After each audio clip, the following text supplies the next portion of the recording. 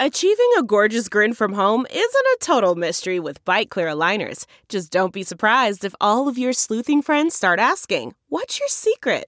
Begin by ordering your at-home impression kit today for only $14.95. Bite Clear aligners are doctor-directed and delivered to your door.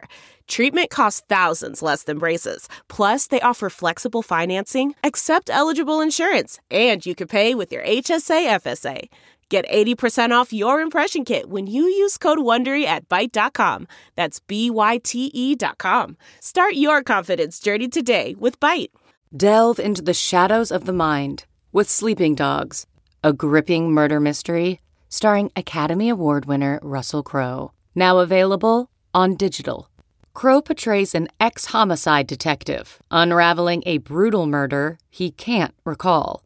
Uncovering secrets from his past, he learns a chilling truth. It's best to let sleeping dogs lie.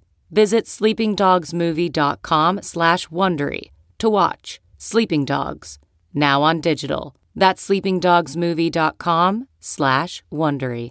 The notable thing to me is that this isn't Bitcoin as some big announcement, some indeterminate purchase that's mostly meant for headlines. In fact, it's the exact opposite. This is someone who's trying to build, in their words, a fortress-like balance sheet that has decided that some part of that 1.6 billion needed to be contained in Bitcoin and only revealed that when asked directly.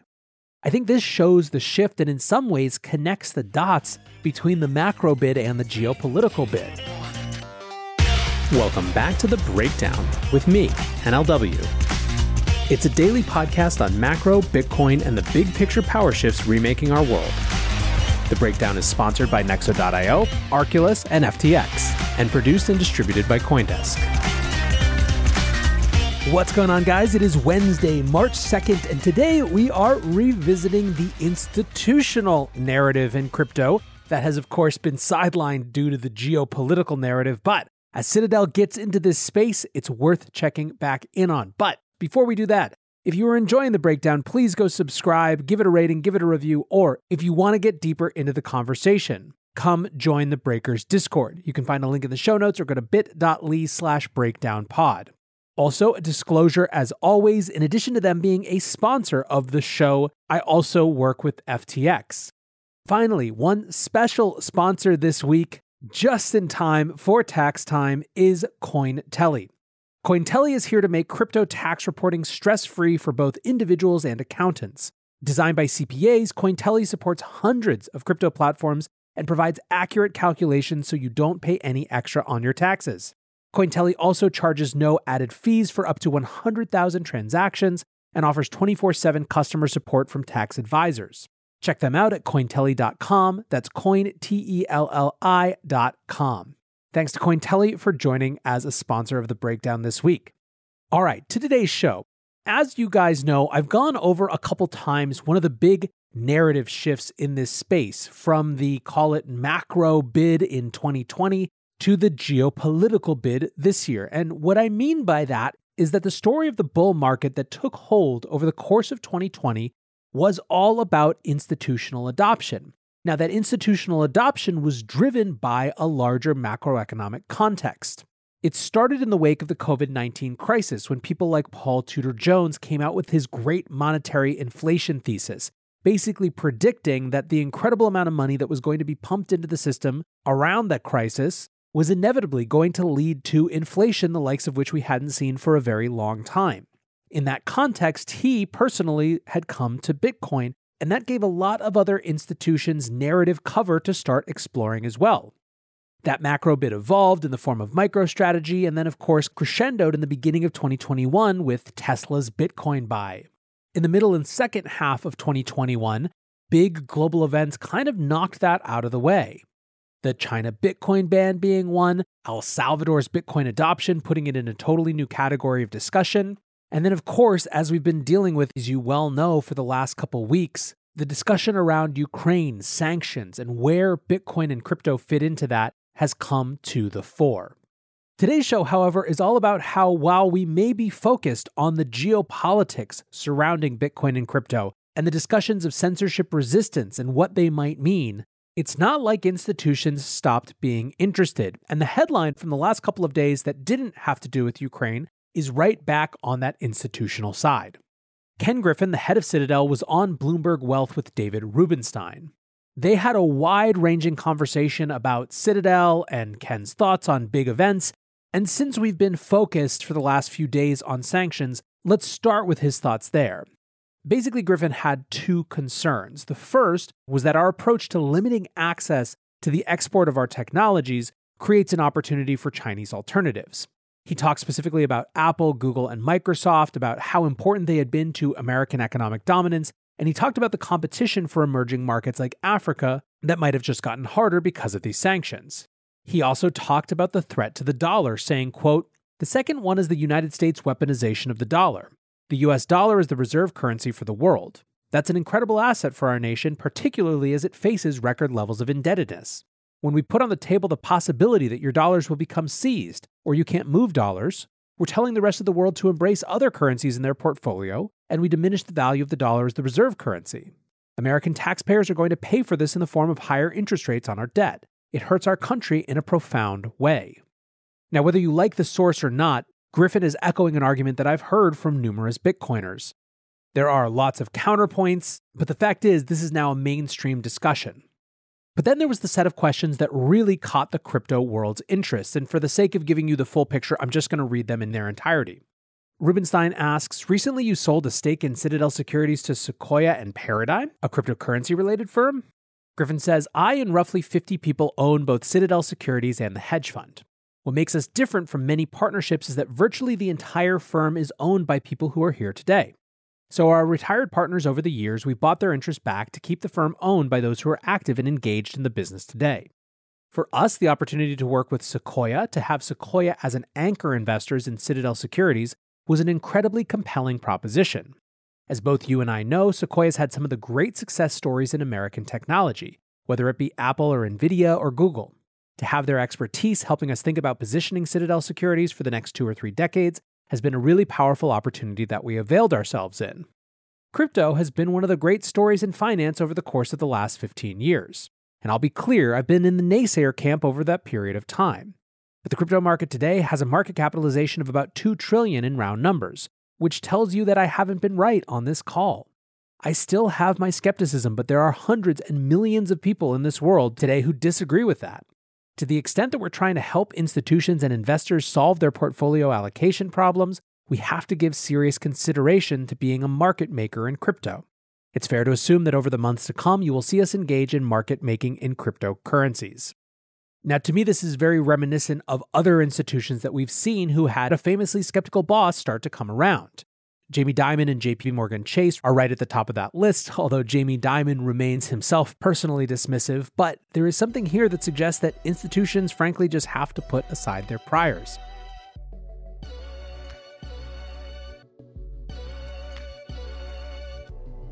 Nexo is the go-to platform for all things crypto. Invest in the hottest coins out there and start earning risk-free interest of up to 20% APR, paid out daily. Need cash ASAP but don't want to sell? Use your crypto as collateral and receive a credit line at premium rates. Open your Nexo account by March 31st and receive up to a $100 welcome bonus. Get started today at nexo.io. That's nexo.io. Meet Arculus, the next generation cold storage wallet.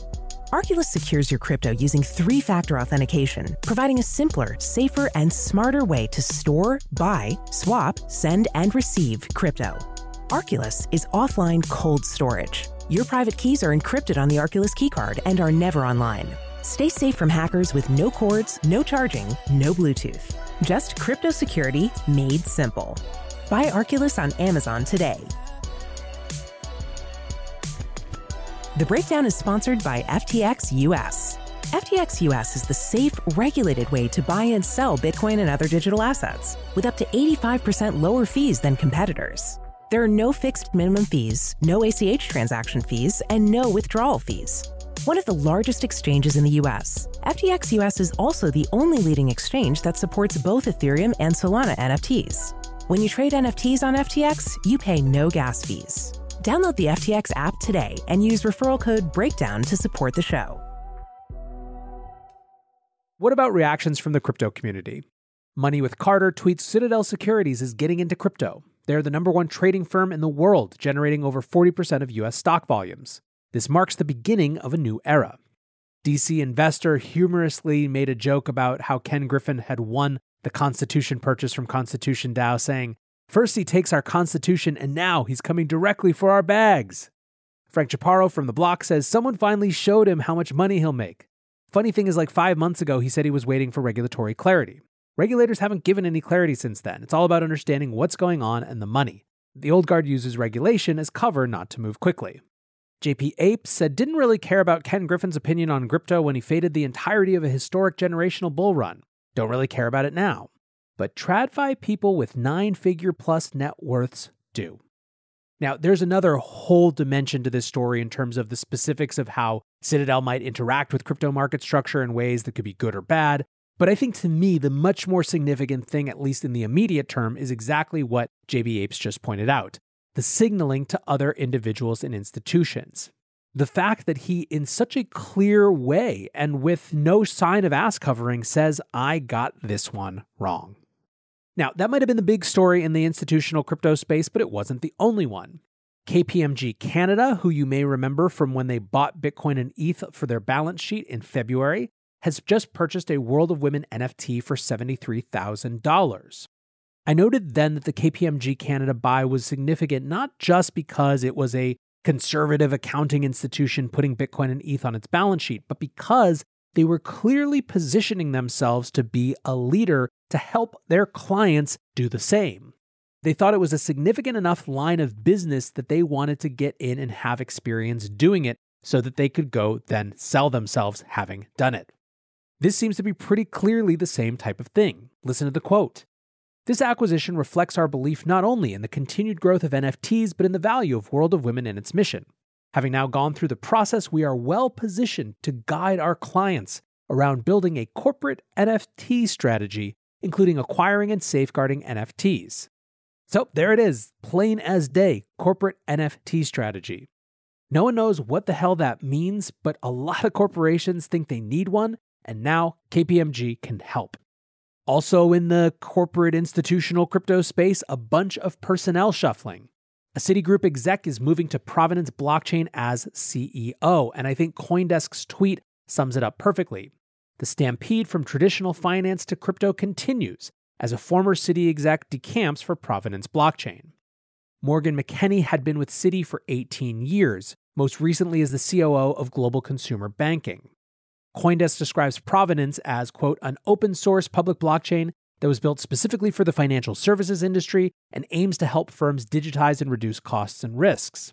More than $3 billion in transactions have been carried out on Provenance since its inception in 2013, and over 50 financial institutions now use the platform. Recently, banks like First Bank and Sterling National Bank became founding members of the USDF stablecoin consortium, which will operate on the Provenance blockchain. And basically, it seems to me like they're trying to be an FDIC institution-approved version of a stablecoin issuer, which could be a good play depending on how stablecoin regulation turns out. In an announcement post, Morgan McKenney wrote of her time on sabbatical before taking this role and why she was so excited about digital assets, saying, "What became clear to me during the sabbatical is that digital disruption in financial services is accelerating in deeply foundational ways that will change the future of finance forever. For the first time, we have the ability to transform the infrastructure layer of financial services, as opposed to continuing to make incremental improvements on the application layer at the top." It really is a flood of people from TradFi to crypto. Last week, Coinbase hired a Goldman exec, the former co-head of operations at the Global Markets Division, Roger Bartlett, to lead their financial operations. His LinkedIn post about it said, "It's time to embrace the crypto economy." One more quick one on the institutional side, wrapping up this part of the story for today. Obviously, one of the big pieces of that 2020 bull run into early 2021 was the idea that corporations would increasingly put Bitcoin on their balance sheets. As I mentioned, it sort of both culminated but then also ended with Tesla. It was a huge deal in February of last year when Tesla announced that Bitcoin buy, and it was a similarly big deal when Elon backed off Bitcoin because of environmental concerns a couple months later. It certainly put the kibosh on the PR side of Bitcoin on the balance sheet, no matter what else it did. However, that didn't stop companies from actually thinking about whether Bitcoin was a good balance sheet asset. Flexport is a big global supply chain logistics startup. It's valued at $8 billion, and their CEO, Ryan Peterson, recently wrote a long thread about just how much disruption to global logistics Ukraine and Russia was causing. In the context of a 23-tweet thread, he wrote, all in all, an ugly situation for air cargo shippers of all kinds. Certainly, given the scale of the tragedy unfolding in Ukraine, this is a negligible issue, and yet just another example of the cascading second-order effects that characterize global supply chains. Now, he went on and said, Flexport is fortunate to have over $1.6 billion in net assets on our balance sheet to allow us to continue to play offense while protecting the interests of our customers, employees, and shareholders through the volatility, uncertainty, and chaos. The reason we maintain such a fortress-like balance sheet is simple. Planning for the unimaginable is a core part of how we operate.